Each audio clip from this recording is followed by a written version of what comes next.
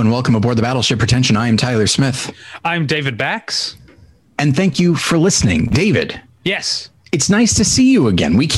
David, ships in the night. We keep missing each other. That's true. Because, it has been, even, I was going to say we've been doing the Patreon, but we recorded a chunk of those. Even then, it's been more than 2 weeks. It's been over 2 weeks since you and I have recorded anything together, and that's just Patreon. We haven't actually done the podcast together in a month. This is the first episode of us doing this together since the top 10 of 2020 episode. Yeah, I'm sure people were wondering, is everything okay? What's going on? It's like, no. It's just none of your business. Yeah, right. It's just David hates the Oscars. I hate TCM Fest. Right. You are creeped out by twins, which is going to be a problem, I think, for me.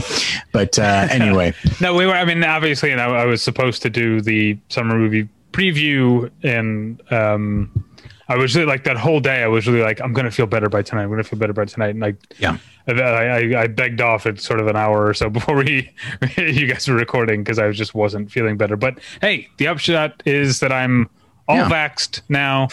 And Jen she just got her second shot, not just, but like a week ago, and had a similar reaction to you where just day and a half, terrible. And then she wakes up on the third day and she's like, oh, it's fine. And that's such an unusual concept with illness, but it's kind of awesome. And the super exciting part, I mean, because now that because my wife, because of her job, she's been vaccinated for a while, but at the time that she was fully vaccinated, it didn't mean as much because everything was still closed. You know what I mean? But now that things are starting to open up, to bigger capacity, my being vaccinated actually means something. And so it's not actually, as of this recording, it's not actually my wife's birthday yet, but this past weekend for her birthday, we stayed at a hotel and ate at a restaurant. So my first time eating inside a restaurant since March of 2020. I've gone to Denny's a couple of times, sometimes by myself, because no one that was vaccinated was available. Right. But yeah, I went the other day with our friend Dave Platt, and then because of the kids, I don't go to bed as late as I used to, and it used to be that Jason and I would go to Denny's because it was open all night, and we would often start our night at 10 or 11. And now it's well, we need to end it by 10 or 11. And so we did go to Denny's at 8. And Jason brought up a great point, which is, now that it's regular hours, we could go to a better restaurant. And I said, oh, yeah, I guess we could, but let's have the first one be Denny's just on principle. But anyway. All right. That wasn't what I wanted to talk about at the top of the show, but very, very happy to be vaccinated, to be able to see. We've seen Natalie's family. We have plans to go see my family this summer. Everything's super exciting. We're making dinner plans with other vaccinated friends. So I'm very excited about that. But I'm also very sad because today, Charles Grodin passed away the day we're recording this. It's been about a week, probably by the time you're hearing this. But this is someone who is an early comedy hero of mine. His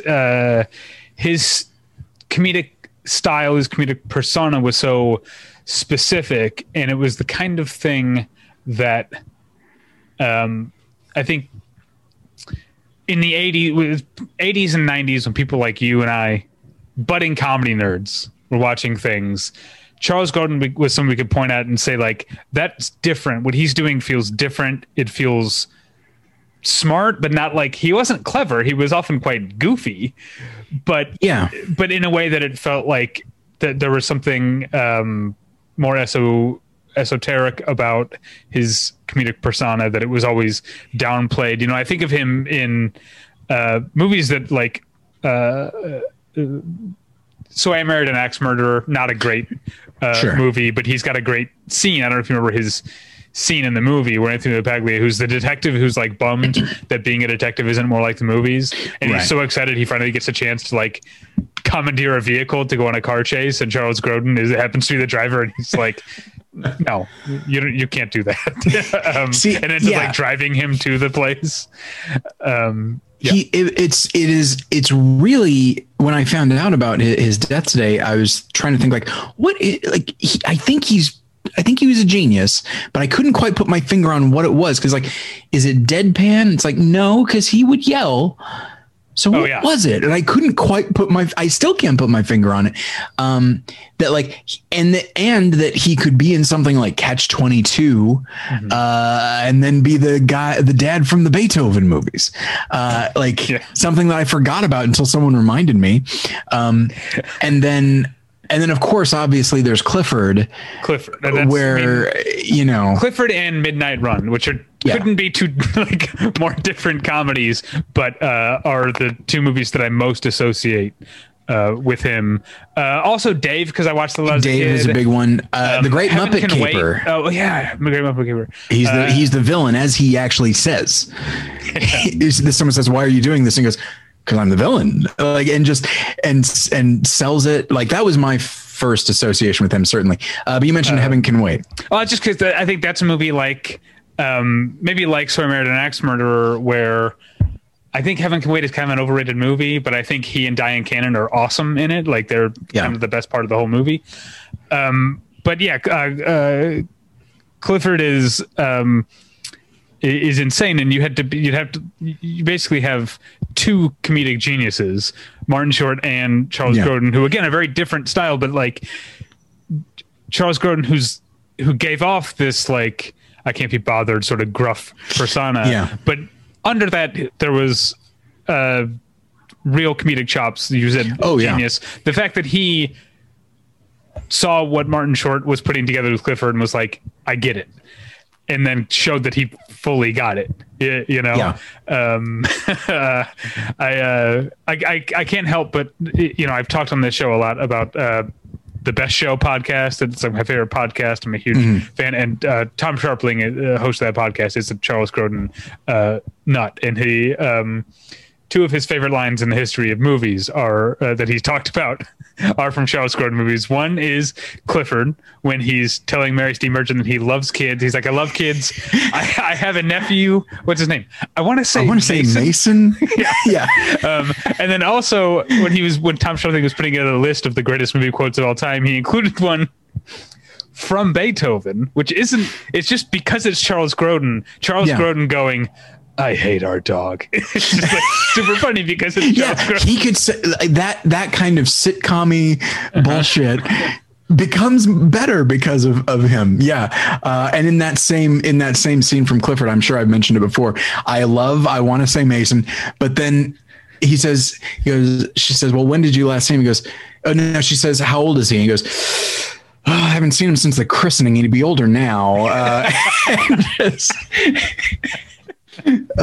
Which also that is a well-written film on top of that, but we can't, I mentioned Midnight Run. It's been a long time since I've seen it, but it was one of my dad's favorite movies. So it's a movie I associate with my dad, and with that feeling of like, I'm a kid, but I get this comedy that is clearly aimed at a more sophisticated audience than, not that Midnight Run is George Bernard Shaw, but I'm saying like I was 7 or 8 years old in it. I was like, I get why this is cool. Maybe I was a little older. That movie has Charles Grodin and Dennis Farina. I mean, come on. Yeah, it's hard to beat. Yeah. Also Joey Pants. That's right. Yes. Yeah. Yaphet Kotto, who also recently R.I.P. Yaphet Kotto. And then I also I know it's like dicey now to bring up Louis C.K. because of his reputation, but Charles Grodin was on an episode or two of Louis as Louis' doctor, and it was probably the last thing I've seen him in. He was in his 80s when he died, so it probably would have been in his mid to late 70s when he did these this couple of Louis episodes, and it was he still had it. He's still doing a very deadpan thing, and there's a thing I think about, a bit of wisdom. Again, I guess I'm crediting this to Louis C.K. I know that's sketchy, but Charles Grodin says the line. He's Louis C.K. encounters his doctor while he's out walking a three-legged dog. And Louis C.K. says something about feeling sorry for the dog or whatever. And Charles Grodin says, the only thing happier than a three-legged dog is a four-legged dog. And I think about that. I apply that to certain situations where what's there to be bummed about? Like things could, things aren't that much worse than the best possible version for me. Yeah, I could genuinely be just one rung down the ladder from my perfect life, and chances are it's me that's messing it up. And I do want to address real quick, and I know that we have to move on, but one of the most uncomfortable facts of life is that I won't even say bad people, but people that have done really bad things are also capable of tremendous wisdom. There are a number of quotes from Louis C.K. I always thought his stand-up was extremely insightful. And the fact that can come from the same person as did all these things. Yeah. One does not cancel out the other, nor does one, justify the other or whitewash it or whatever. That's a good point. It's like, oh, this is a hard thing to deal with. And it's just like, okay, so just glean what you can out of it. And that doesn't mean that you're saying like, obviously anything that this guy says, the guy who said this, anything that he does, probably just as wise, right? Right. Yeah. Yeah, exactly.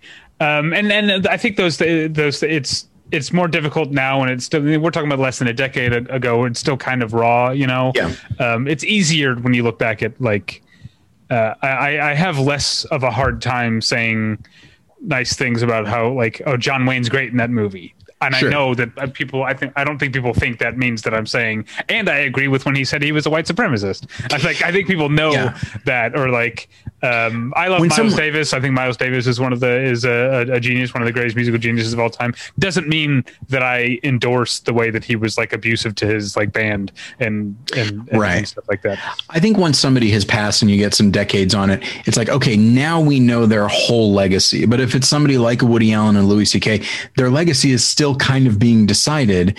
And if you focus arguably too much on the positive, then there's that concern of am I currently working to make their legacy more one-sided than the other? Whereas I feel like someone like a John Wayne or whatever, we can look back and see the whole thing because it's done.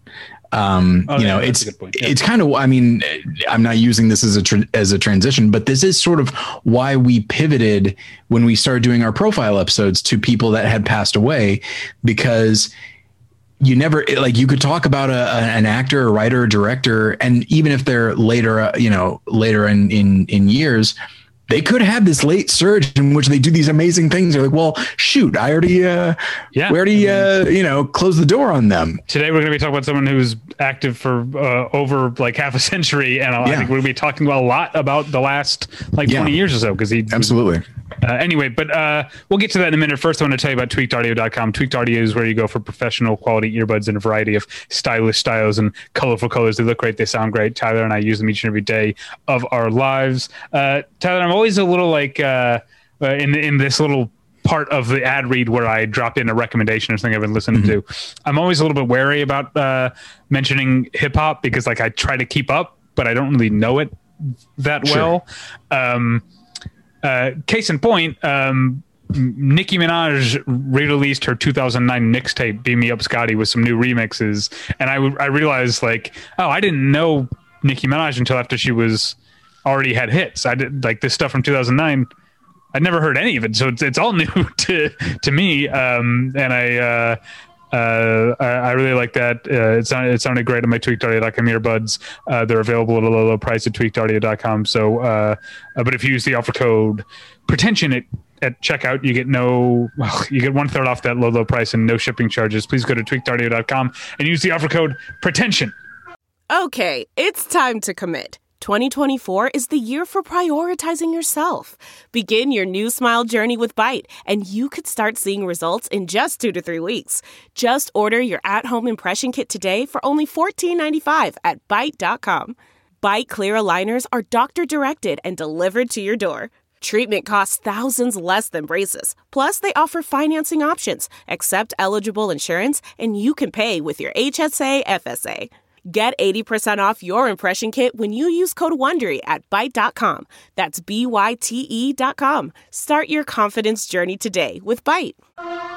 Tyler, I was trying to get that all out before the fire truck started blaring by me. I don't know if it was drowned out or not. But Tyler? Yes. The number of this episode is episode 740. This is the 740th consecutive week of Battleship Pretension existing.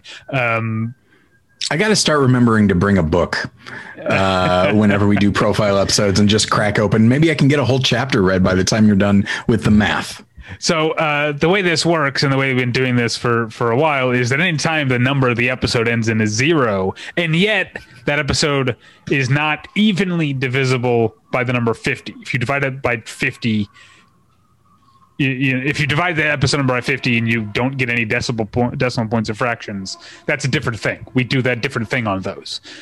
But when it's ends in a 0, but it's not evenly divisible by 50, that means we're doing a profile. As you said, it means in the past few years, it means we're doing a profile of someone who is somewhat recently passed.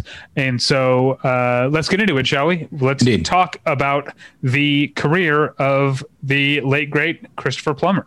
Indeed. I watched 2 today, by the way. Oh, wow. I had to do some cramming because like TCM Fest came in the middle, and I realized like, oh, shit, I'm 3 movies behind. So I've watched like 3 movies in the last 2 days with Christopher Plummer in them. Only one of them was good. I unfortunately, he was a working actor who was in a lot of stuff. Some of it, I mean, it's so interesting that like, his first Oscar nomination was in 2009, and then 2 years later he won, and then a few years later he was nominated again. Just like this late career surge. Not to be what's the word I'm looking for? Pedantic. Sure, but I think his first Oscar nomination was in 2010 for a 2009 film. Yeah, that's what I meant. Yeah, okay. When I say. It's one of the things that's my least favorite thing when I talk about the Oscars. When I say I mean, it's the movie came out in this year. And so the performance is that year. Yeah. And so it's this idea. He was always a respectable actor, but he was also willing to be in some not great stuff. And then 2 years later could be in a masterpiece. Like just, he was that kind of actor. But let's start. My earliest is 1964. His earliest credit on IMDb is a episode of a TV show called Encounter in 1953. But he also did an episode of Studio One, an episode of Suspense, which is a show I've actually heard of at least, all in 1953. Broadway television theater. Did a lot of TV at first. His first, again, according to IMDb, his first film credit is 1958's Stage Struck, which is a Sidney Lumet film, which I've never seen. No, but for me, I don't know if this is my first one is 1964. And my first is 65, and it's the obvious one. But yeah. Okay, so I will start with Anthony Mann's The Fall of the Roman Empire, which people who listen to the TCM Fest wrap up last week, I accidentally kind of let slip that I didn't like this movie because we were talking about Anthony Mann, because I'd watched a different Anthony Mann film at TCM Fest. So The Fall of the Roman Empire in 1964 is it's something we'll see a lot in his 2 things we'll see a lot in Christopher Plummer's career. Excuse me. Playing a real life historical figure and playing a villain. Something he did a lot. Oh, so in The Fall of the Roman Empire, he plays Emperor Commodus, who was the son and successor of Marcus Aurelius. Marcus Aurelius is played by Alec Guinness. And he at least people are probably familiar with the character as a function of Gladiator, is played by Joaquin Phoenix. Oh, that's the same guy. Okay, yeah. I didn't realize. Interesting. I wish I'd realized, because I haven't seen Gladiator since it was like a new, like I probably saw it on VHS when it was a new release. That's how long ago I saw Gladiator. I didn't realize it was the same character. So yeah, he's Marcus Aurelius' son. Marcus Aurelius doesn't want his son to succeed him because he knows he's like a kind of a hothead and maybe a little bit of a sadist. So he's planning to name someone else as his successor before he dies. Some of Commodus's cohorts, including one played by Anthony Quayle, if you know that actor. Oh yeah. They get wind of this, and without telling Commodus, they decide to poison and assassinate Marcus Aurelius before he can say that. So Commodus ends up ascending to the throne, not realizing that he wasn't his father's choice. And so the story follows Stephen Boyd is the boring lead, General Livius, and Sophia Loren, who's often good, is the boring love interest, is Aurelius's daughter and Commodus's sister. But you basically just got young Christopher Plummer as Commodus being this sort of like indulgent, impulsive, like boy king, doing whatever he wants, throwing lavish parties, drinking and womanizing, and then challenging Livius to a fight to the death in the gladiator pit at the end of the movie, which I guess is kind of similar to what happens in okay. I now realize, because I rewatched Gladiator somewhat recently. I still don't love it very much, as opposed to something we'll probably talk about in a couple weeks, actually. Hang on, there's a car alarm going off. We're gonna have to just power through, I think. Ugh. Who knows how long it's going to go? That's true. Yes. But yeah, it's I can hear it. It's very loud. And there it goes. It's done already, but it could go again. But yeah, no, Gladiator. Yeah. It's having not seen Fall of the Roman Empire, I now realize, I guess this is what Commodus was kind of known for. So I don't think Gladiator was ripping off this movie. I think they're both taking inspiration from history. Not a great movie. In fact, it's a bad movie. It's over 2.5 hours long. Sadly, the 3-hour roadshow version is apparently mostly lost. I mean, that's sad from an archivist point of view. I'm not sad that I didn't have to sit through another. That extra that extra 30 minutes could be the deciding factor. Maybe you'd love it then. Maybe, yeah. But it's still a fun scenery chewing performance from Christopher Plummer, and worth noting that James Mason plays an advisor to Marcus Aurelius, who then becomes Stephen Boyd's friend. And this is not the first time Christopher Plummer and James Mason would work together. Correct. We'll get to that later. Yeah. Yeah. So my first one is from 1965, as I mentioned, and it is Robert Wise's The Sound of Music. What if it was Inside Daisy Clover? Which is just looking designed to be the other one. And I hadn't heard of The Sound of Music. Yeah. Holy shit. This Inside Daisy Clover, I don't know what it is, but it's Natalie Wood, Christopher Plummer, Robert Redford, Ruth Gordon, and Roddy McDowall. Wow, that's a good cast. I love when that happens, when there's like this movie with a killer cast, maybe, and I don't know who directed it, but just like, it's like, this is a film that we all should know about, and none of us know about it at all. But yeah, his performance, I love The Sound of Music. Outside of the song 16 Going on 17, which I cannot stand. Outside of that, I love this movie, and I like all of these songs. I love the characters, and I really love Christopher Plummer's character and his relationship with Maria, because he really does undergo an arc early on. And it's not that he's like a bad guy early on, but you really get a sense of distance and like being emotionally closed off and extremely lonely. Like, this is a guy who has lost his wife and he has to be a parent to a single parent to his children, but he doesn't really know how to do that. So it's like, okay, well, I'll just sort of run this like a military operation, which keeps him at arm's length. And then he learns to open up more, to fall in love, that he's able to fall in love again. And then, when he's singing Edelweiss, and on top of everything else, because he's a military man, he probably has a fair amount of allegiance to his country. And then when he sees what is happening to his country, he might be better able to feel it and mourn it as a function of this relationship. Like, it is a tremendously complex character. And I think he plays all of it beautifully. Like, you really get a sense of sadness and loneliness in him. And then you also get a sense of the righteous and a sense of the love that he's feeling towards Maria, and a sense of like the righteous anger that he has towards the end, combined with this sense of mourning. It's a lovely performance. And every bit the equal of Julie Andrews, I think. Yeah, and it never made sense to me that he he wasn't a fan of the movie for so long. Yeah, I don't get it. Yeah, I know he's great in it, and it's a great movie, and it's a great role. Maybe he brought things that weren't on the page. That maybe he thought that Von Trapp was one note and brought things that weren't there. I don't know, but it seemed to take him a long time to be okay with the fact that it was the movie he was like most known for. Well, I mean, I guess that's how it's like Alec Guinness with Star Wars. It's how you're dealing with a pro.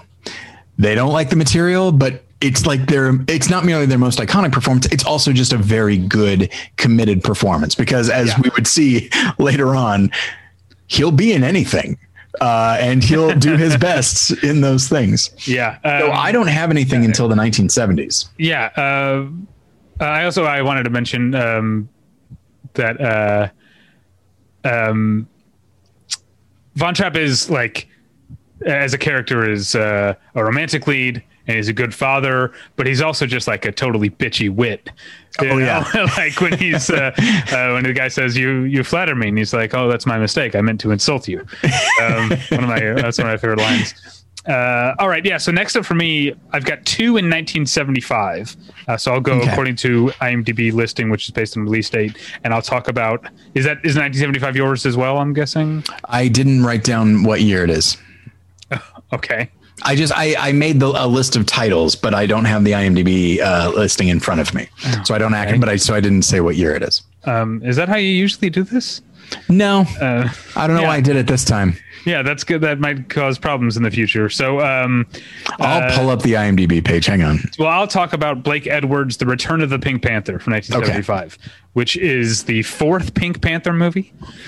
I've seen all the Pink Panther movies when I was a kid. Wait, have you really seen all of the Pink? Like, well, there are so many. Yes, not even counting the two Steve Martin remakes. There are, I think, 9 in the original series. There's a Roberto Benigni one. No, I've not seen all of them. Thank you. Yes, I've seen many of them, and I did see that one as a kid, but I had no understanding of who Christopher Plummer was, and I have no memory of him in the film.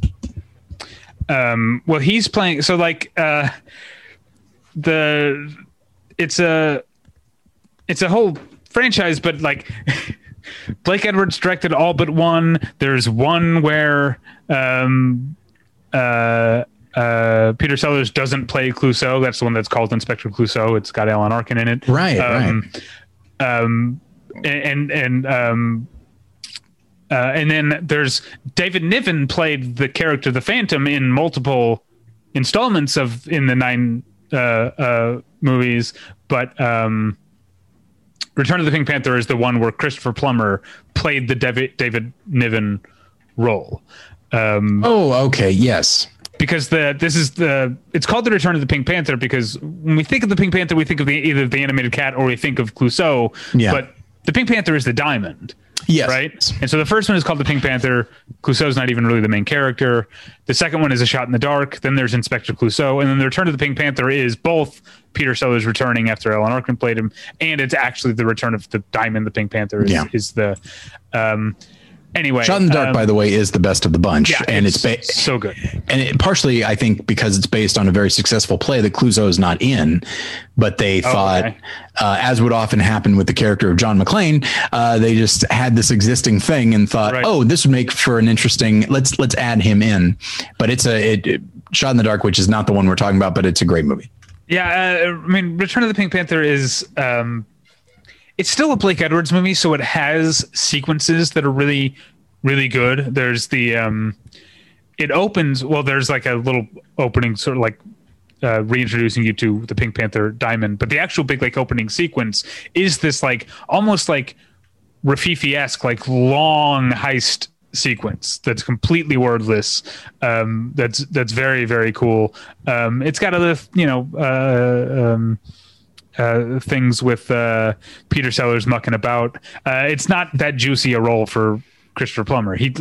Spoilers for the movie, the Phantom doesn't even turn out to have been the thief in the movie. He's like hung up his spurs, and his wife has, unbeknownst to him, set out to steal the Pink Panther that he lost in the first movie, and so at the end of the movie he sort of has to cover for his wife, but he's not really in it that much. It also, you mentioned, okay, A Shot in the Dark is the first one with Kato. You know? And other than like just the baseline, like the character of Kato, there's a racism to that's a racist character to that. It's shocking how much A Shot in the Dark isn't overtly racist, other than that doesn't continue in The Return of the Pink Panther. There are multiple times where Clouseau refers to Kato like as yellow or yellow skinned, or like it's really, really gross. So Return of the Pink Panther, we've already spent too much time on it. I'm not gonna. It's not really worth watching. But it's weird that David Niven then, I can't remember which one, because Return of the Pink Panther is the last one of the series. I haven't seen the other 5. But David Niven eventually comes back as the Phantom. Weird. He thought he was better than the part, only to discover, nope, this is me. Maybe he hated what Christopher Plummer did with it and felt he had to rescue it. Yeah. Because this is, we're still in an age here. I should have mentioned this with Fall of the Roman Empire. It's definitely the case in Return of the Pink Panther. Before he became, a lion of the cinema and an elder statesman, he was a hunk. And like both Fall of the Roman Empire and Return of the Pink Panther have plenty of scenes of Christopher Plummer without his shirt on. That's clearly like a big selling point. A movie in which he keeps his shirt on the entire time because he's not actually in it all that much is 1975's The Man Who Would Be King. A film I still have never seen. I'm told I would like it, and I think I probably would. Yeah, and this one I also won't say much because this one Kyle talked about it last week because it actually was at TCM Fest this year on the app or whatever. So Kyle talked about The Man Who Would Be King. So I won't say too much more about the movie itself because it's mostly, like I said last week, it's a adventure buddy comedy with Michael Caine and Sean Connery that is also, unfortunately, also there's a lot of racist stuff in it. Stands to reason. Given both that it was made in the 70s and also that it's based on a Rudyard Kipling book. And I'm just repeating stuff that Kyle said last week. So I'll just talk about Christopher Plummer is basically just shows up in the framing device as Rudyard Kipling, which is apparently I didn't realize this until Kyle mentioned it last week. That's an invention of the screenplay. In the story that The Man Who Would Be King is based on, there is like a narrator who like is like a guy who works at the newspaper who heard this story, but he's not given a name. And I guess John Huston decided, let's just actually make him Rudyard Kipling.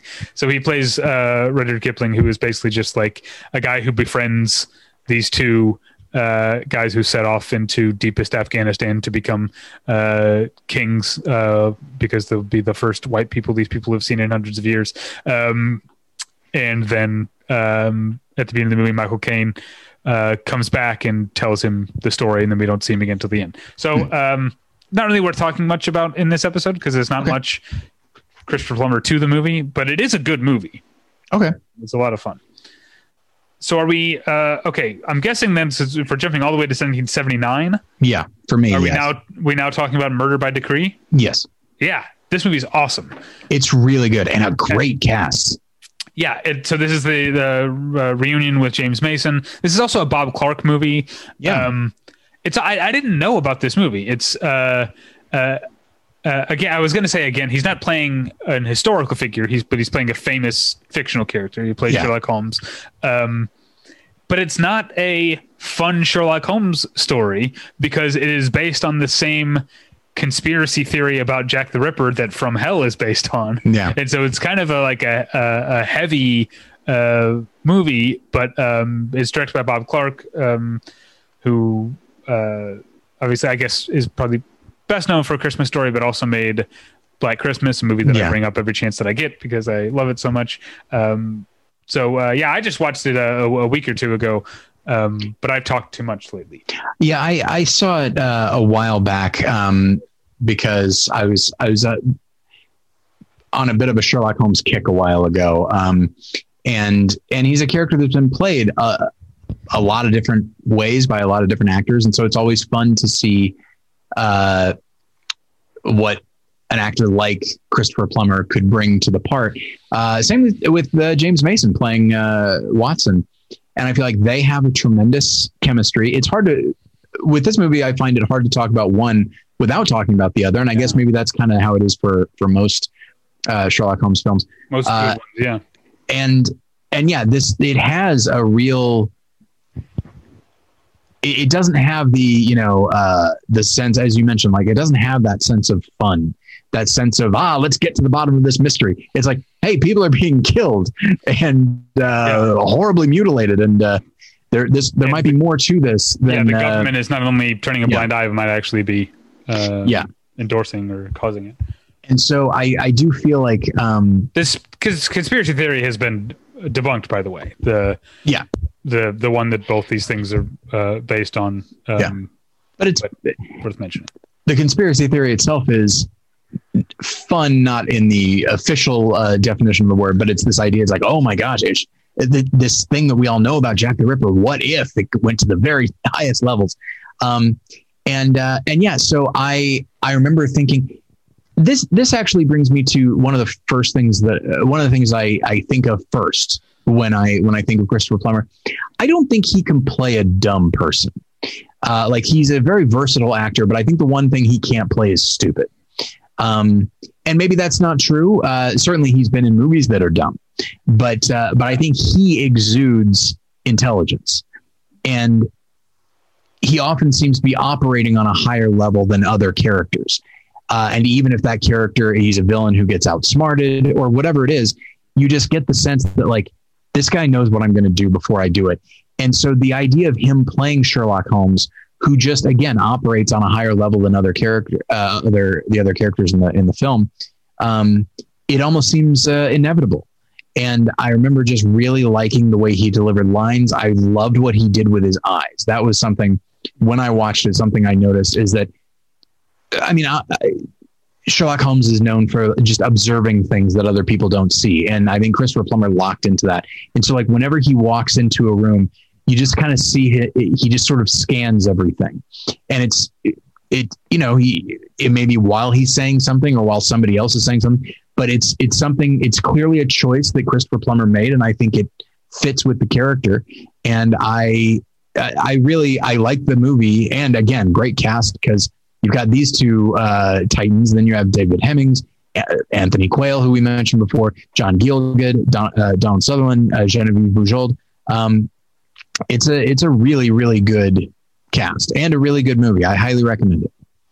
I think when something is a Sherlock Holmes movie, I think a lot of people view it as disposable because like, oh yeah, Sherlock Holmes, how in depth is it going to be? It's just another Sherlock Holmes adventure. And I can understand why someone would think that, but this is different. This feels like a real movie. I hate to put it that way, but like, it doesn't feel like just the latest, like, it doesn't feel like people saying, hey, let's give this a shot. It really feels like thought was put into it visually and narratively. And I really like it. Yeah. And it also, I guess within the history of Sherlock Holmes, it sort of changes the timeline because I don't think Sherlock Holmes is a character. Like Arthur Conan Doyle wasn't writing Sherlock Holmes till after the Jack the Ripper murders, I think. But within this movie, Sherlock Holmes is already a famous detective in London. But anyway, that's not the point. The point is, next up for me is 1984. I'm not, let's see. What is it for me? Damn it. Now I can't find it. Why was this guy in so many things? He was in a lot of things. Yeah. Next for me isn't until 87. So you go right ahead. Okay, so 84, I won't spend much time on this, but Dreamscape, Joseph Ruben film that is, by this point, 19 years after Sound of Music, he clearly is just doing he's not being picky. Dreamscape is a movie that is most notable for being like a proto Inception, because it doesn't have in Inception there's like technology or whatever, but in this one Dennis Quaid plays a psychic who is able to project himself into other people's dreams, and Christopher Plummer plays an evil advisor to the president who tries to hire Dennis Quaid to essentially plant an idea in the president's head. So Christopher Plummer is playing like Frank Langella in Dave, but in Inception. I like using other movies to describe movies. Yeah. But you've also got Max von Sydow as. Yeah. Do they have any scenes together? I don't think Max von Sydow's scenes are with Dennis Quaid. It's been years because I reviewed this. I think Shout put out a new Blu-ray of this years ago, and I reviewed it for that.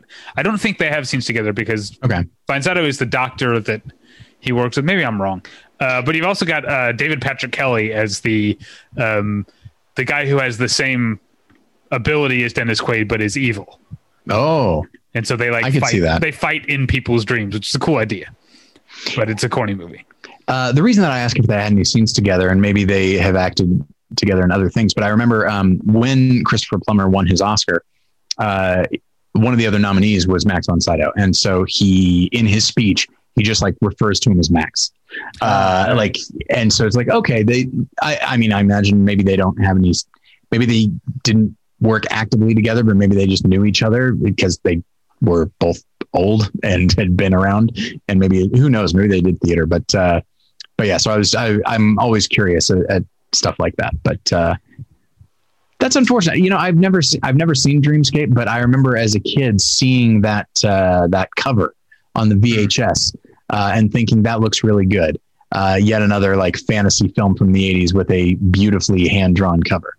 Which the Shout Blu-ray preserves if you want. Or they always do the thing that with Shout where they have like a new cover, or you can like flip it around. Yes. And show the old cover. Okay, so next up, you said 87, but there's 86. He's a voice in An American Tail, which is there's a handful of voice work that he'll be doing. And he also was going back here. He did the voice of the narrator in the David the Gnome TV show. And so I did want to mention his work as a narrator and as an occasional voice actor.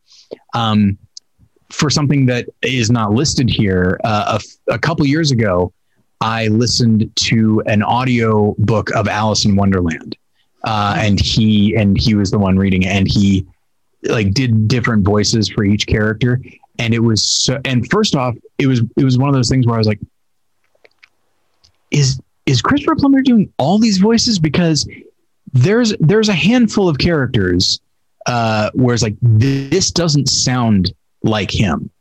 But then when you know it's him, it's like, okay, I can see, I can picture how he got there, but he is able to change his voice so effectively that it was really something. And he's just throwing himself fully into it. I don't know if people are into, who's into audiobooks. And maybe you've already read Alice in Wonderland, but it really is a fun performance. And he really gets into the spirit of the book. In American Tail, he's Henri. I'm guessing the pigeon. It's been so long. I watched it a lot as a kid. I don't really remember the different voices. I didn't remember there was a pigeon. So 1987 is Dragnet. Yes. Where he plays, if I remember correctly, he's like a celebrity preacher, like a TV preacher but secretly a Satanist. Yeah. Okay. From the mind of Dan Aykroyd. Yes, absolutely. I feel like we both watched Dragnet somewhat recently, in the last 5 years. This is another one where I reviewed the Blu-ray, but it's not a very good movie. It is not a very good movie, but I do love him in it because there is a performative quality to the character, because there's who he is and who he is publicly. Right. And his public persona is making like really terrible jokes. Like I forget what the joke is, but he makes a joke about like going to the bathroom. And I don't remember what it was, but it's the kind of thing where other characters like, just this polite laughter. And he's just like, again, he exudes intelligence. And I like that he just plays into just the smarminess of the character, and the inherent hypocrisy of the character. It's not a good movie, but it has moments. Yeah, well, I don't think we've used the word ham yet to describe Christopher Plummer. Sure. He could definitely ham it up. Oh, yeah. All right. Another animated performance, 1991's Rock-a-Doodle, which is a very bad movie. You watched that. That's right. I've not seen that one. Oh, okay. Well, that's just him being the villain again. He's the Grand Duke of Owls. And his whole thing is because the lead of the character, voiced by Glenn Campbell, lead of the movie, is a rooster who crows every morning to bring up the sun. Mm-hmm. And the owls, they're nocturnal, so they don't like the sun. So their idea is to stop Glenn Campbell from crowing to bring up the sun. This is not a good plan. Here's why. Even if Rock-a-Doodle has the ability, his name is not Rock-a-Doodle. His name is Chanticleer. I'm calling him Rock-a-Doodle. Okay. Even if he has the ability to do that, owls got to sleep too. You know what I mean? Like, just because they're nocturnal, it's like, yeah.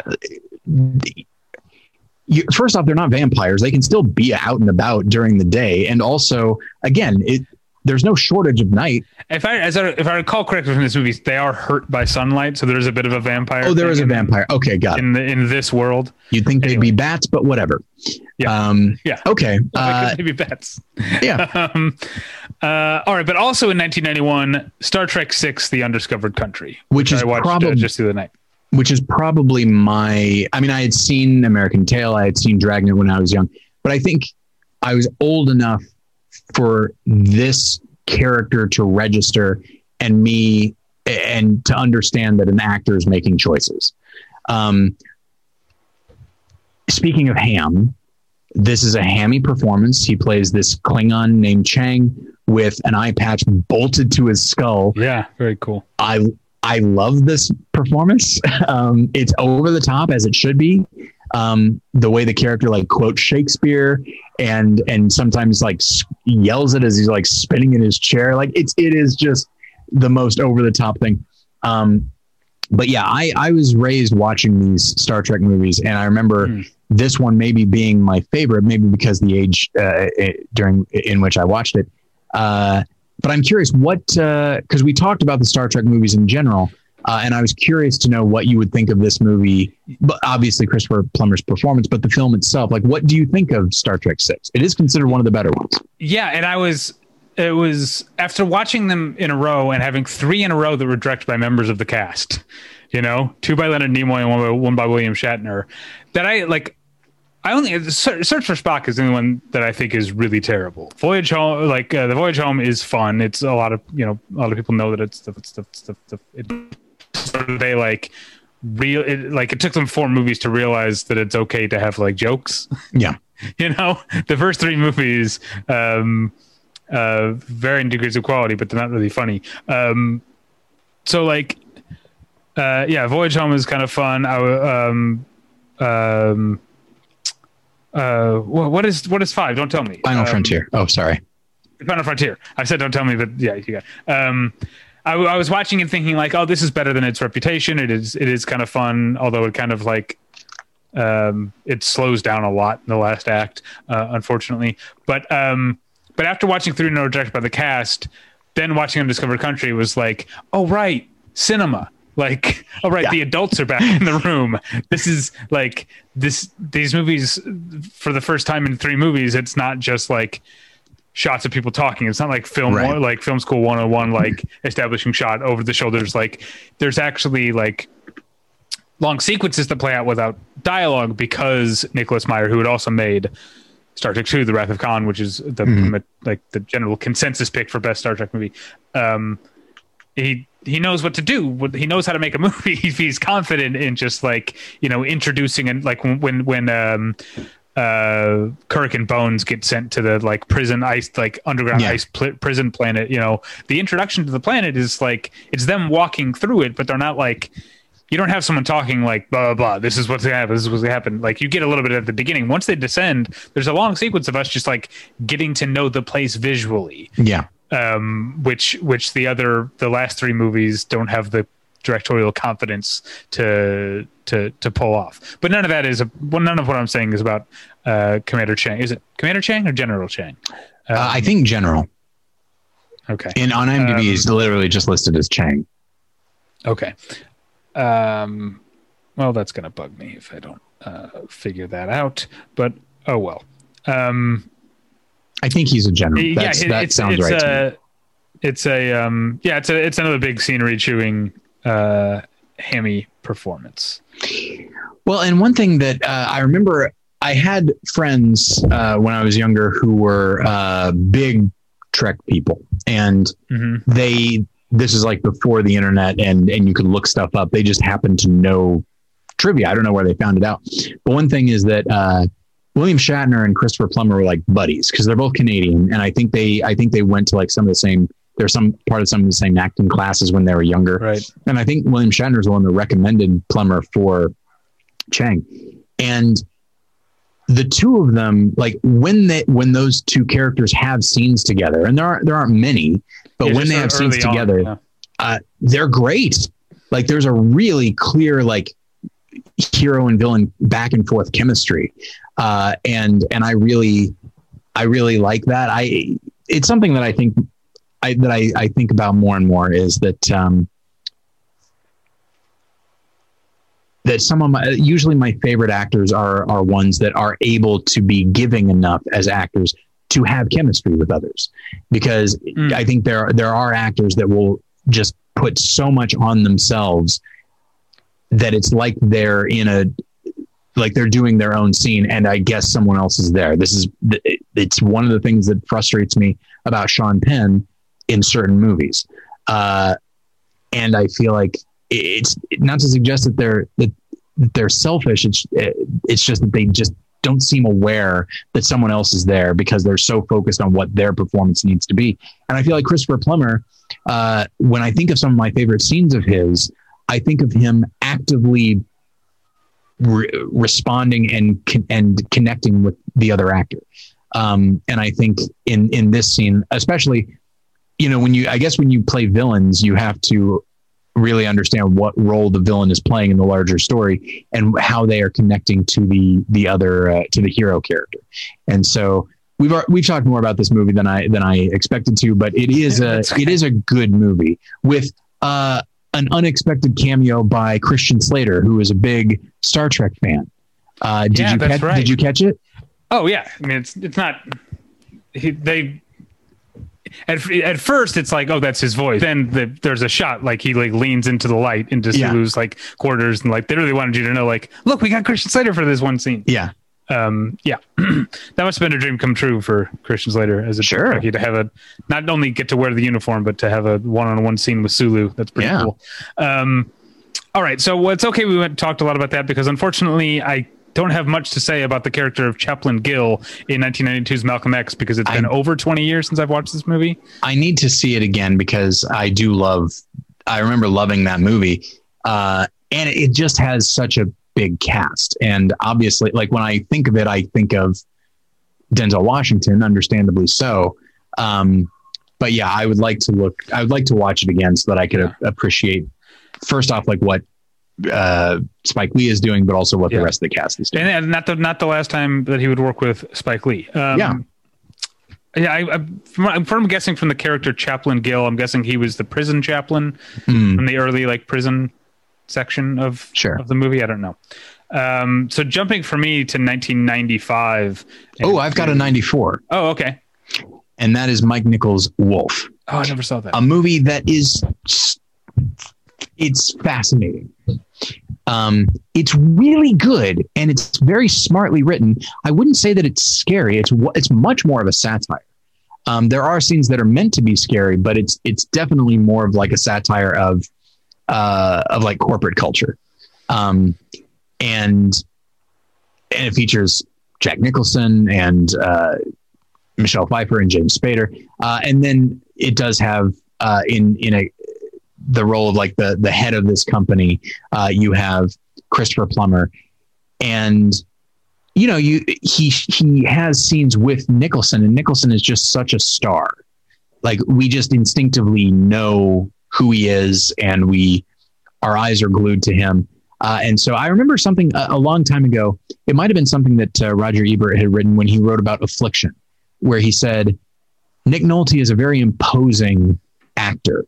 So you require an actor who could be equally imposing to make Nick Nolte cower. And so they got James Coburn, and you do actually see that dynamic. And so the idea of Christopher Plummer playing, again, I believe, I don't remember how many levels he is above these other characters, but that he can make other characters not even so much cower in fear, but can make them just like immediately show respect. You see their demeanor change when he's around. And it's really, it's a really good performance in a movie that I think it deserves to be seen. Because if for no other reason, because it's just such an oddity. But it is worth seeing with some good performances too. All right. Taylor Hackford's Dolores Claiborne from 1995 is unfortunately a bad movie. I actually never saw it. Yeah, you're not missing out. It's I don't know how you go wrong. You've got Kathy Bates, Jennifer Jason Leigh, Christopher Plummer, and David Strathairn, plus John C. Reilly and Eric Bogosian in smaller roles. I don't know how you go wrong. It's based on a Stephen King novel, but it's just, I guess, it's so full of speechifying and like dialogue that is clearly meant to be like clever, but is dumb. But Christopher Plummer plays a detective who's got basically Kathy Bates' character is the suspect in a murder, and 15 years or so before she was a suspect in a different murder, and Christopher Plummer couldn't pin it on her then, and so now he's gunning for her on this new murder because she's the one who got away or whatever. But it's a corny movie, and there's a big speechy like showdown between him and Jennifer Jason Leigh at the end that is very, very, very eye-rolling, unfortunately. But also 1995 is Terry Gilliam's 12 Monkeys, which I haven't seen in a long time, but I watched it a number of times when I was younger. And he plays Brad Pitt's father, right? I have not seen it in probably about 20 years. Okay. So I think, but there's the one part because Bruce Willis meets Brad Pitt in the mental institution, then he goes like Back to the Future. And then when he comes back, Brad Pitt is out of the movie theater mental institution and living back with his father. And so Bruce Willis goes to see him, and there's like a big fancy party at his father's house.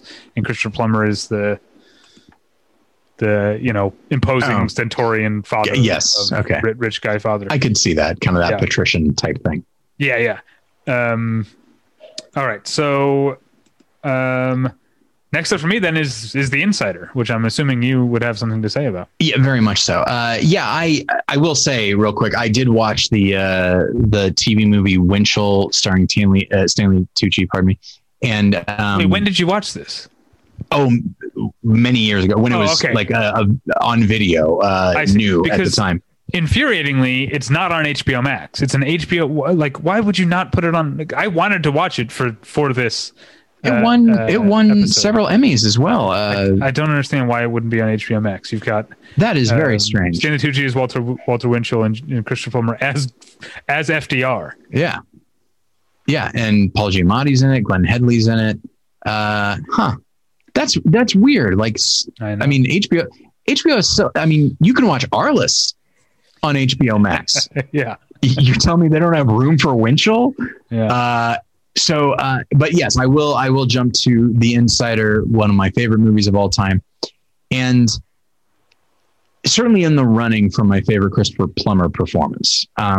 He plays Mike Wallace, and he's playing a real guy who everyone knows, and everyone knows how he looks, how he talks, his cadence, his voice, all of that. And so Christopher Plummer has to do that. He has to evoke that. And I always like this choice when an actor decides not to go full on impression, but instead just kind of evoke. And I've gone back and watched like Mike Wallace's interviews with these people in the people that we see in The Insider. And and when you compare it with what Christopher Plummer is doing, it's like, it's absolutely, yes, that is Mike Wallace, but it's not because he's changing his voice too much or anything like that. It really is just this effortless impression that kind of almost gets to the essence of him.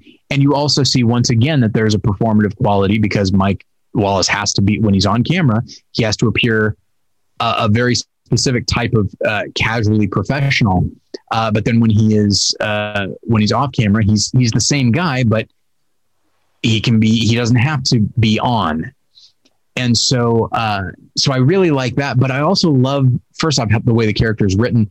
And I like that they really allow the character to have moments where he is introspective, where he's defensive when he's doing the wrong thing. And that Christopher Plummer in his performance never judges the character, only ever sympathizes, even when he is doing the wrong thing. It is, obviously 99 was a good year. And The Insider was in the running for various awards, most notably Russell Crowe for lead actor. And I really felt like they could have pushed Christopher Plummer for supporting actor. And I feel like he probably could have gotten some genuine recognition because it is a wonderful supporting performance. I won't say anything else because we don't have much time, and also it's been a long time. I need to watch this movie again. It's been a long time since I've seen it. It's great. I'm also not going to spend too much time on Dracula 2000, but I just want to mention that he was in Dracula 2000. He sure was. And it's not a small role. He's like in it a lot. He plays Van Helsing in flashback, like the Van Helsing in flashbacks, and in the modern day, he plays the descendant of Van Helsing, who has come to New Orleans to kill the original vampire, who we learn is Judas Iscariot. That's the backstory of Dracula 2000. Is that Judas is the patient zero of vampirism. That's a neat idea. I always like when they do stuff like that. I will say that in 2000, I watched the TV movie American Tragedy, which was about the O.J. Simpson trial, and he plays F. Lee Bailey.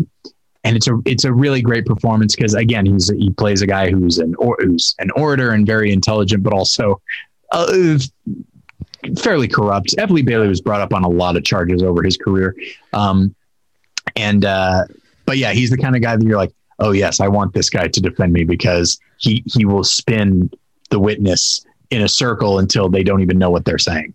So in American Tragedy, you've got him again playing a real life person, and in Dracula 2000, you've got him, like with Murder by Decree, playing a famous fictional character. Yes. He's just a go-to for things like that. Okay, in the 2000 video game Star Trek Klingon Academy, the character is General Chang. General Chang. Right. Okay, there we go. And I didn't see that there was a TV movie in 2001 of On Golden Pond in which he plays Norman with Julie Andrews as Ethel. That's very interesting. Oh, that's cute. And I bet it's and it was a live TV event. It was literally live. That's very intriguing. Oh, like Rock. Oh yeah. I forgot about that. I mean, I knew the show, but I forgot that was one of the selling points of it. I don't think it was I think for one season, maybe Rock was just like a sitcom about a garbage man, but then it became, the show actually changed its name to Rock Live, and it was live every week. Yes. Huh. Anyway, 2001, we've got Ron Howard's A Beautiful Mind. I haven't seen it in so long. I don't have much to say about it. I think he's a bad guy again here, right? Or am I wrong? You know what? I'll be honest. I don't remember.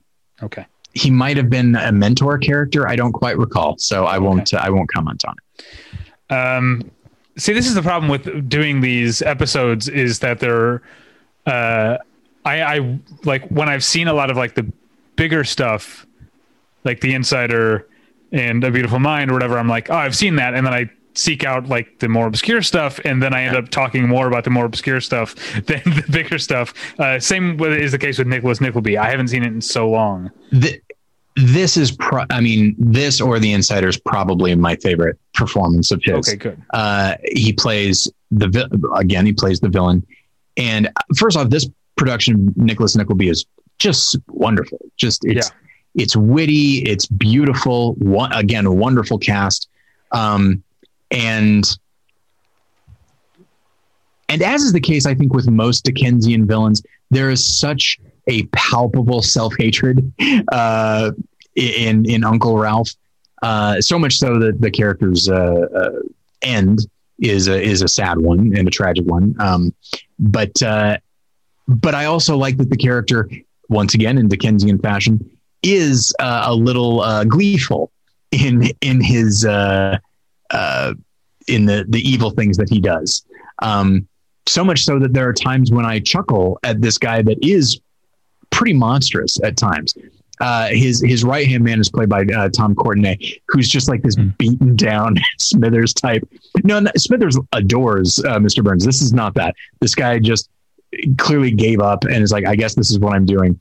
And there's a moment where it's just this wonderful little exchange where Christopher Plummer is saying something like, it's like, you're chattering like a bird and Tom Courtenay says, I wish I was a bird, I'd fly away.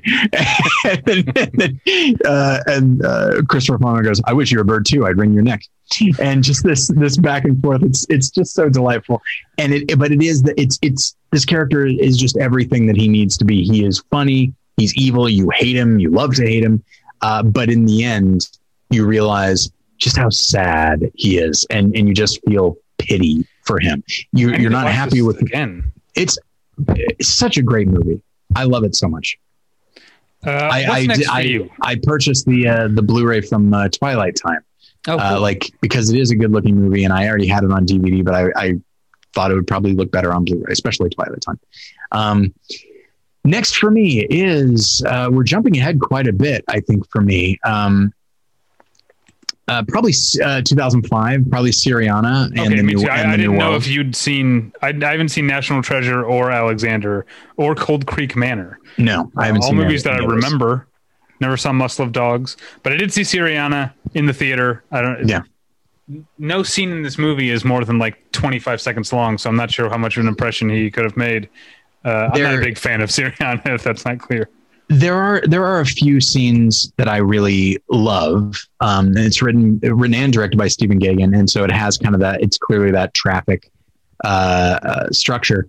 But yeah, it's Christopher Plummer plays a character who's, is a supporting role, and he's just sort of a corrupt guy. And one of the more notable scenes is George Clooney, like breaking into his house and just threatening him. And it's a really good scene. It's much more George Clooney's scene than Christopher Plummer's, but again, Plummer here is playing a guy who is just above a lot of people, and that scene is meant to show you that, like, no, he's not if you have a hero, even if he's an anti-hero like George Clooney, if you have a hero is willing enough, nobody is above him, and so I like that scene, but it's much more Clooney's scene. And then The New World, which unfortunately I read interviews with Christopher Plummer where he talks about how frustrating it is working with Terry Gilliam, and that it's like, he's in desperate. It's Terry Gilliam, pardon me. He did work with, he's worked with a couple Terrys, but but with Terrence Malick, and he just says like, he's in desperate need of a script. And it's one of those things where it's just like,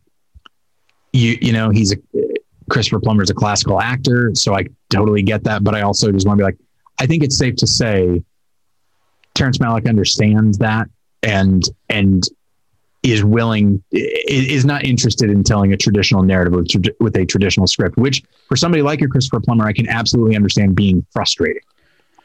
Well, it makes sense that he went from that to a movie with a hell of a script. Yes. Which is Spike Lee's Inside Man. Yes. And once again, playing a very an upper class villain. Yeah, but like, that's the thing. I don't know if villain is even the right word. He's a bad guy. Yeah. But for most of the movie, he's actually in kind of a pathetic position, because he's like, he's helpless and he's kind of trying to not get found out. Whereas Clive Owen is playing the, like, quote unquote, for most of the movie, you feel like, Clive Owen is the villain. Right. Then, you kind of find out more about what's really going on there. What a fun movie Inside Man is. But yeah, I think it's a really good performance from Christopher Plummer, because the character is often kind of like a a sad old man, but that you hate. That is a very good point. He's not a very active character because he can't be. He can pay other people to do it. Like his scene with Jodie Foster. And the one time he tries to be an active character, when he tries to like hang around the surveillance truck to like spy on him, he just basically gets dismissed, and it's like kind of he's like a little boy. No. It's a character who has a fair amount of power, who suddenly finds himself powerless, and so there is kind of that impotent, like not so much rage, but like a desperation that he still has to try and sort of keep inside. It's a more complex character than you might think, given who he is and who he turns out to be. Okay, so then in 2009 he was a voice in Up. Yeah, he's the villain in Up, and it's a really, really good another villain vocal performance, because this is something that you'll find in movies, is that there's a character who has a reputation for being a hero, and then you find out who they actually are, and there's a cowardly quality to them. Yeah, but also the only Pixar movie that has that. Coco has the same thing. Spoilers for Coco. What was that? Oh yeah, sorry. For Coco. But yeah, and I really like his performance, like just playing this character once again, who has enjoyed a position of privilege, if nothing else, just because of his reputation, and now suddenly that's being challenged, and you can just see like just the anger and like and real venom with which he attacks our main characters. It's a really good vocal performance. All right, then that same year, he earned his first Oscar nomination for Michael Hoffman's The Last Station, which I literally just finished watching about 20 minutes before we record, maybe a little more before we recorded this. Have you seen The Last Station? I haven't, nor did I see the movie the following year he won for. Okay, well, The Last Station, to go back to something you were saying about, of all things, Undiscovered Country, but the idea of just the joy of seeing great actors play off each other. The Last Station is, he plays Leo Tolstoy. It's based on, loosely based on true events of the last sort of months of Leo Tolstoy's life. But most of this it's a really fun movie because it's a series of scenes of Christopher Plummer playing off of Helen Mirren, or Paul Giamatti or James McAvoy, mostly Helen Mirren. It's a great, unlike, we'll get to another movie later in which he's playing a famous person and his wife is played by a famous actress, but this is not like the movie about Leo Tolstoy and Helen Mirren as the wife. This is in large part a movie about their marriage and about how at the end of his life, as he was becoming more and more like anti-materialistic, and she was the one who's, as a countess, she's like, I'm the one who has all the money here, and you're just gonna like give away all of our money and our private property and our and stuff. It was causing a lot of friction between them. Paul Giamatti plays, weirdly of all things, the same role he played in Love and Mercy, where he was like a Svengali to Brian Wilson. That's essentially what Paul Giamatti is here. He's the one who's sort of like whispering in Leo Tolstoy's ear and trying to get him to be more whatever he wants him to be. And then James McAvoy is the sort of true believer who comes along and then is somewhat disillusioned by Tolstoy and actually kind of befriends Helen Mirren. It's a cool little movie. Helen Mirren was also nominated. It's one of those movies that it got 2 Oscar nominations, but and then was never heard from again. No one ever talks about The Last Station. Yeah, but, especially if you like actors, it's a good actors movie, and he's front and center. I mean, it's about their marriage, but she was nominated for lead and he was nominated for supporting. Would you say that that's correct? Because they seem to be on. Yeah, having just watched today, I would say James McAvoy is the lead. Oh, okay. He's the one who's our point of view character. He's our entry point into the Tolstoy estate, and he's the one who goes through this arc of the scales falling from his eyes and learning about himself and the world and this man that he looked up to. Yeah, that's weird that she was nominated for lead because I think they're both part of the supporting cast. Okay. Really. All right. And then 2010 is Beginners, which is The Last Station would seem like so many of his other like hammy archetypal roles, like because he's playing a great man or whatever. But it is a nuanced character piece. But Beginners is more than it's one of the most charactery roles he's ever played. Again, he's like with The Last Station. Actually, he's not the lead, but he's also kind of like the impetus of the movie. He's the lead's focus. Right. It's Ewan McGregor plays a character whose widower father comes out of the closet in his 70s, and that's Christopher Plummer. And it's if you it is watching so many of his movies back to back. I do realize that Beginners, the one he won an Oscar for, is also kind of an outlier because so many of his roles are larger than life. Sure. And his character in Beginners is anything but. He's a man who has spent his entire life sort of hiding within himself, and there's a vulnerability and a sadness to his character, but also there's a joy in seeing him be who he is for the first time and be himself. But the whole thing happens from the point of view of Ewan McGregor's character. I think Beginners is not a bad movie. I like Mike Mills' 20th Century Women better.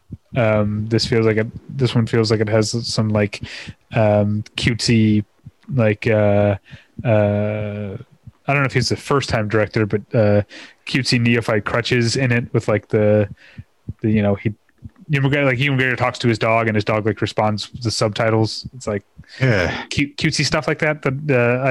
It's not that stuff tends to rub me the wrong way, and that's not any different here. But it's still a good movie. I don't want to sound like I'm saying it's not a good movie, but it's a great performance. Okay.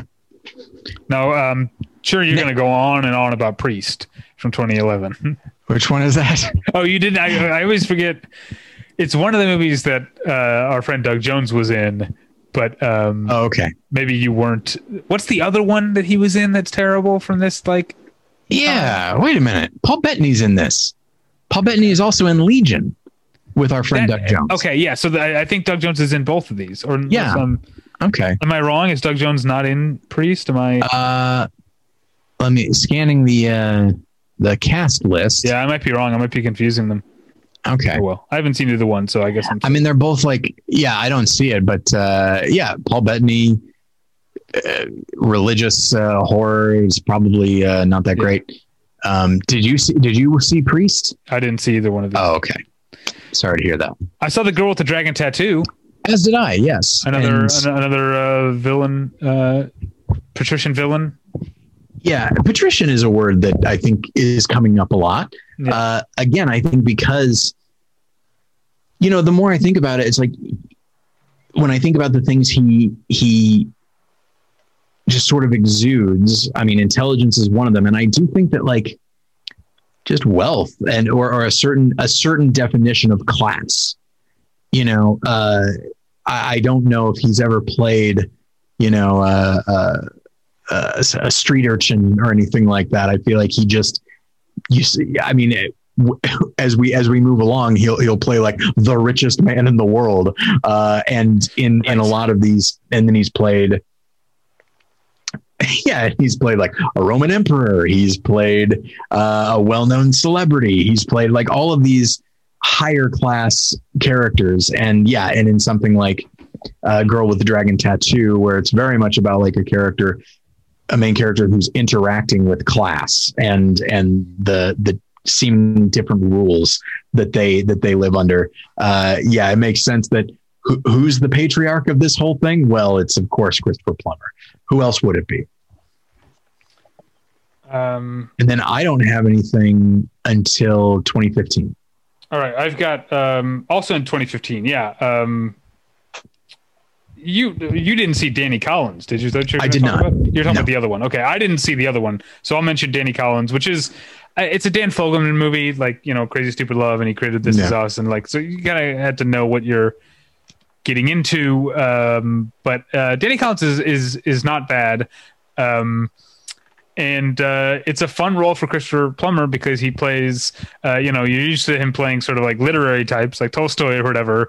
Here he plays a long in the tooth, but still acts younger than his age, rock and roll manager. He's like a flashy scarf wearing guy who's Al Pacino plays a rock star named Danny Collins, who sort of undergoes a artistic crisis, and Christopher Plummer is the one who's like, hey man, you got to get out there and play the shows for the people and make us that money or whatever.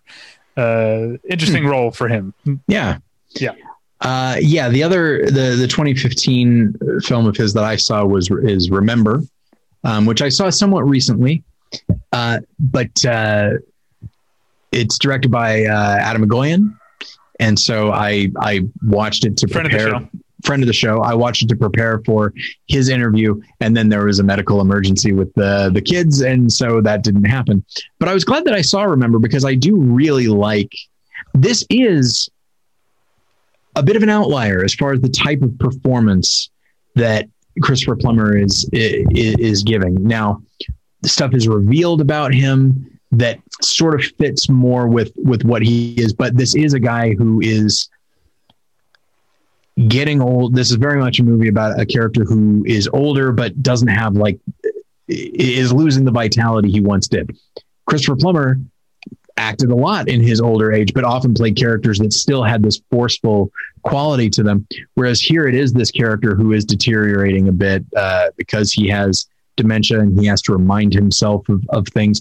And he's going on this journey that you essentially it's this guy who was a Holocaust survivor, and he made this vow that he would go and kill this Auschwitz guard when the time came. Well, the time has come, and he's like 80 years old, and so he's on this quest, and you get a sense that like he doesn't really feel that passionately about it, partially because he doesn't have a full memory of things anymore.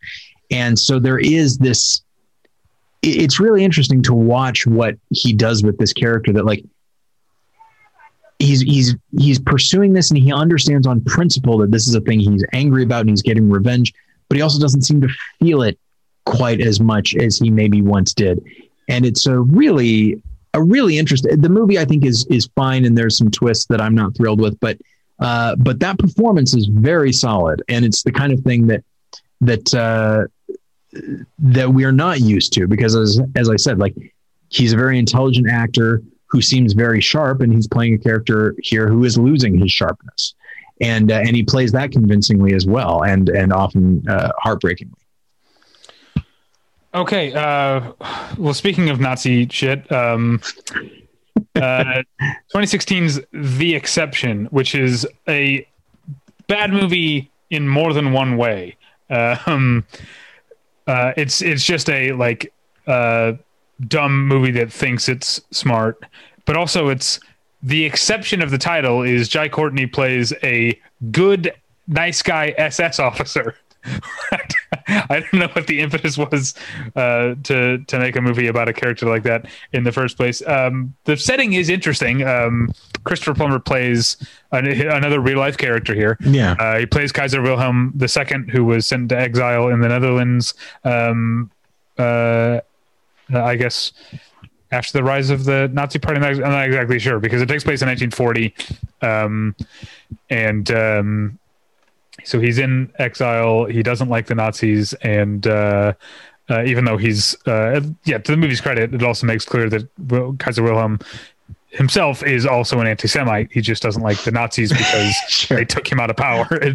He's not morally opposed to the Nazis. He just wants people to be kissing his ass instead of Hitler's.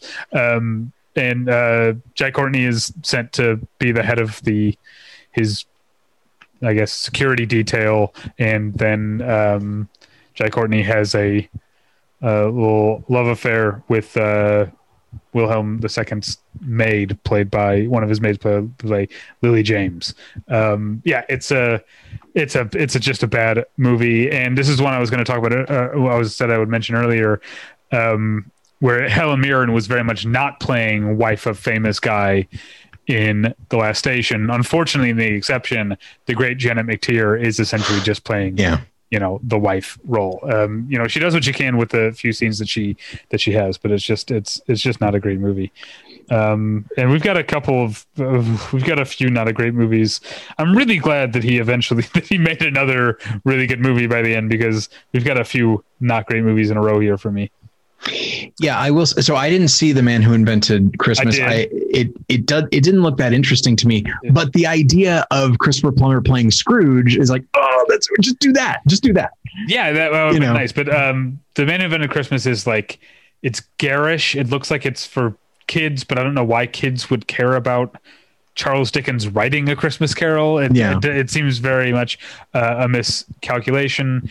Dan Stevens is just like bouncing off the walls in ways that are very unpleasant. Christopher Plummer is good as Scrooge, who's so the premise of the movie is Dan Stevens as Charles Dickens. He's not playing Dan Stevens. As Charles Dickens is self-financing and rushing to write A Christmas Carol. He's got this inspiration, but he's got like 6 weeks to get the whole book done because Christmas is coming. As he writes characters, they start to appear to him. So like, and Scrooge is the main. The other characters also sort of like hang out in his study with him while he's writing, but Scrooge is the main one who's like talking in his ear the whole time. It sounds like a conceit I would not enjoy. Premise, but wait, you said you would not enjoy it? Just it seems like there's a high potential for it to be a little bit too clever. Maybe it's not clever enough. Yeah, I would say more not clever enough. Okay. Jonathan Pryce plays Charles Dickens' dad. That's good. It's a good cast. And then third and final Oscar nomination was for All the Money in the World, which is, he was clearly nominated for the backstory of the fact that they shot all of his scenes in a super short amount of time because Kevin Spacey was removed from the photo due to legal sex scandals. It is, it's unfortunate. The backstory is unfortunate because it's hard to know if that's the only reason he was nominated. Because the movie, I think, is at best fine. He's great. I really like what he is doing. And in many ways, he's playing the character in a very straightforward way. I would say he's not necessarily throwing you any curveballs, but he's also playing a guy who's pretty straightforward and fairly self-focused, J. Paul Getty. And yes, there is the fact that he was able to step in and do all and craft a full character in a very small amount of time. But he also does just craft a character, and it is the kind of character, it's entirely possible that if the film had come out the way it was intended, maybe Kevin Spacey would have been nominated. Although, frankly, I don't know why he was cast at all because you see him in that heavy makeup and you're like, there are older guys that can just play this. For example, Christopher Plummer, who looks like J. Paul Getty, by the way. But yeah, it's one of those things where the film is, again, occasionally good. I'm invested in some of the things that are happening. I do like Charlie Plummer, no relation to Christopher Plummer, but I like him as an actor, and I think he does a good job. But because of Christopher Plummer's performance, and I do think the character is written fairly well, I can't dismiss the film completely because I think he is doing really good work making this character who is a real guy. And he's not necessarily a villain here, but he's this guy who's just like, wow, you are a cold bastard. And I like that he commits to that while still, I think, making the character human, but also making him enigmatic, because after a certain point, you're like, how do you get to this point? How do you get to a point where you are unwilling to, where, yes, you seem to love your family, but only to a point, and you will not let yourself be pushed around. It's a really, I feel like you wind up coming away with like a lot of questions, like in a good way, about this character. And I think he really embraces the seeming contradictions and the enigma of the character. It's so, like I said, it's a film. I feel like occasionally I'd like to rewatch it, mostly because I want to see that performance again, because I do like it. Yeah. We should do, this is kind of getting into TV. We should do a whole episode on those like weird parallel thought, like Armageddon, Deep Impact, Volcano Dante's Peak, Snow White and the Huntsman, Mirror Mirror, because there was All the Money in the World, and then there was the FX, I think it was FX miniseries Trust. Yeah. Is that what it was called? The Truth? Yes. Is it called Truth or Trust? I think Truth. It was one of those, yeah. Maybe it was Trust, because Truth was that film with Robert Redford. Oh, that's right, yeah. There was a miniseries that told like the exact same story that was like within months of. I think it might have been the following spring, maybe on FX. That's a weird like phenomenon that those things happen, and especially weird for this thing. You know, it's not an asteroid or a volcano. It's a specific true story. All right. 2018's Boundaries is unfortunately very bad. He's playing. Again, I guess kind of against type here, because like with Danny Collins, maybe he's playing a rascal, and like with Beginners, he's playing like an old man who's still got a lot of life in him. But he plays Vera Farmiga's father, who's like still like a gambler and like and worse crimes than that. He's basically a career criminal, but like, a low level criminal for his entire life. I didn't care much for it. So then we get to just looking at it here on IMDb, because I didn't see it, but like looking at the description, like Laura and her son Henry are forced to drive her estranged pot dealing carefree father Jack cross country after being kicked out of a nursing home. It's like, ugh. Yeah. I'm sure Christopher Plummer does what he can with it. And I like Vera Farmiga, and I like that actor, Lewis McDougall. He was in A Monster Calls. But yeah, the premise just seems like such a 90s indie type thing.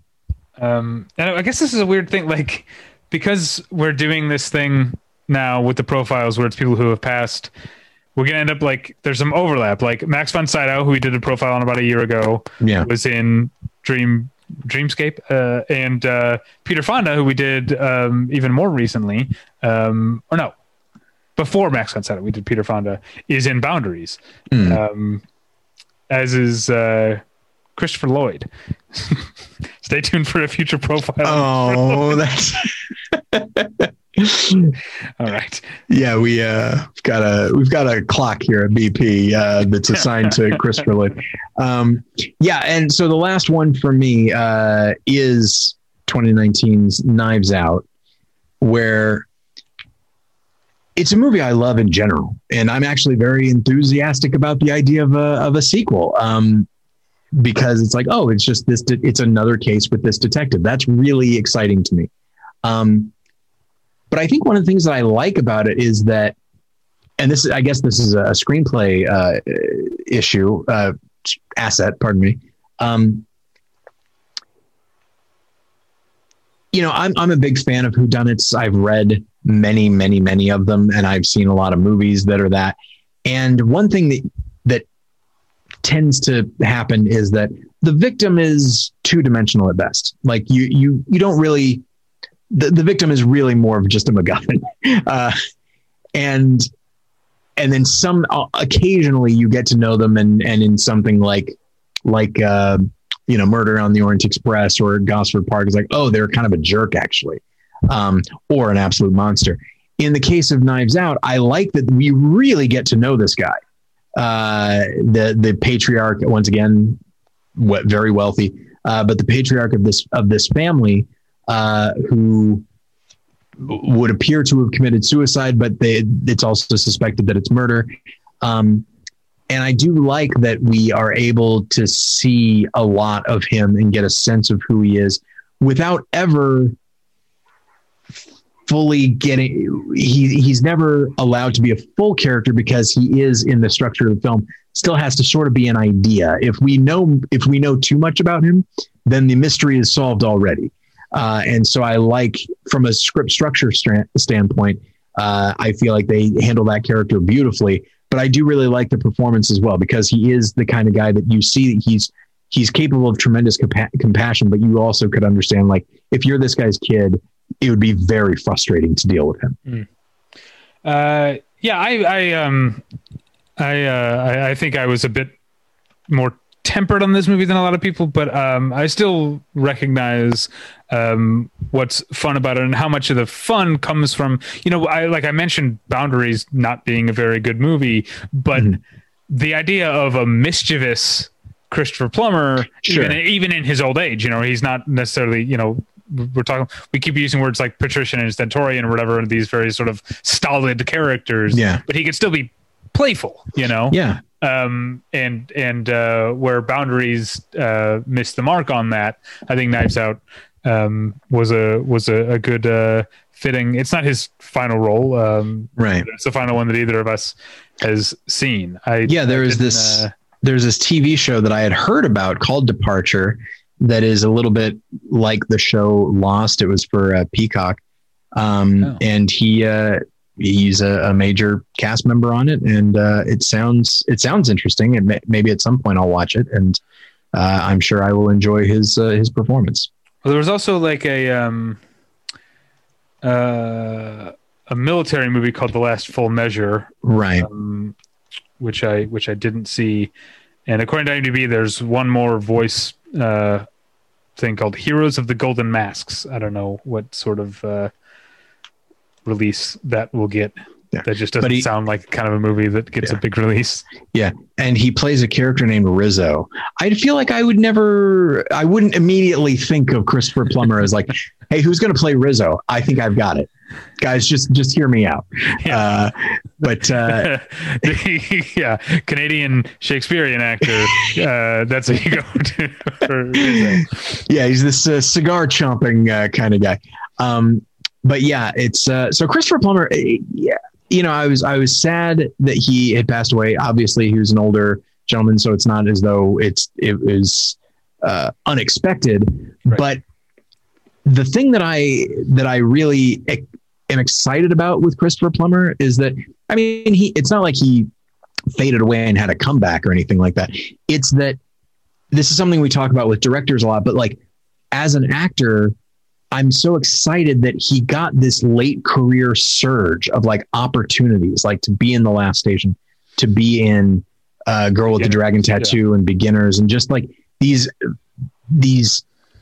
really getting these great opportunities to play these great characters and put his personal stamp on them, to such an extent that, there are people who, I'm sure there are younger film fans for whom like they know a lot of, like they see him a lot. They saw him a lot in the last 15 years. And he was a part of movies they really love, Girl with the Dragon Tattoo, Knives Out, whatever it is. And that's really exciting when an actor or a director gets that. And you get to see, or you get a nice reminder of what they are capable of, and that he was able to not merely act as much as he did, but also play these really vibrant characters towards the end of his life is something that's really, really exciting. He was a wonderful actor. All right. Well, we did it. We covered Christopher Plummer. May he rest in peace. Mm-hmm. You can find reviews of some of the movies we talked about, from Knives Out to Boundaries to Dreamscape to Dragnet. You can find reviews of all of those by me, at least. I'm sure other people reviewed other things at battleshippretension.com. You can email us at david@battleshippretension.com. You can, or tyler@battleshippretension.com. You can follow us on Twitter at DavyPretension or at TylerPretension. I didn't review anything for the website this week. Tyler, do you have anything to plug? I do not. But what I will say is that our Patreon this week, we talk about Asian American filmmakers, and we each mentioned 5 notable movies by Asian American filmmakers, and 5 movies each, 9 directors, I think, because we had there was one bit overlap. Of overlap there. Yeah. But yeah, and that was a fun episode, and you can get some good recommendations out of it. So if you have not subscribed to our Patreon, this would be a good week to do so. And and next week will be a mailbag episode, which is always fun. Yeah. So, but that's all. All right. Well, thank you for listening. We'll get you next time. Bye. Bye.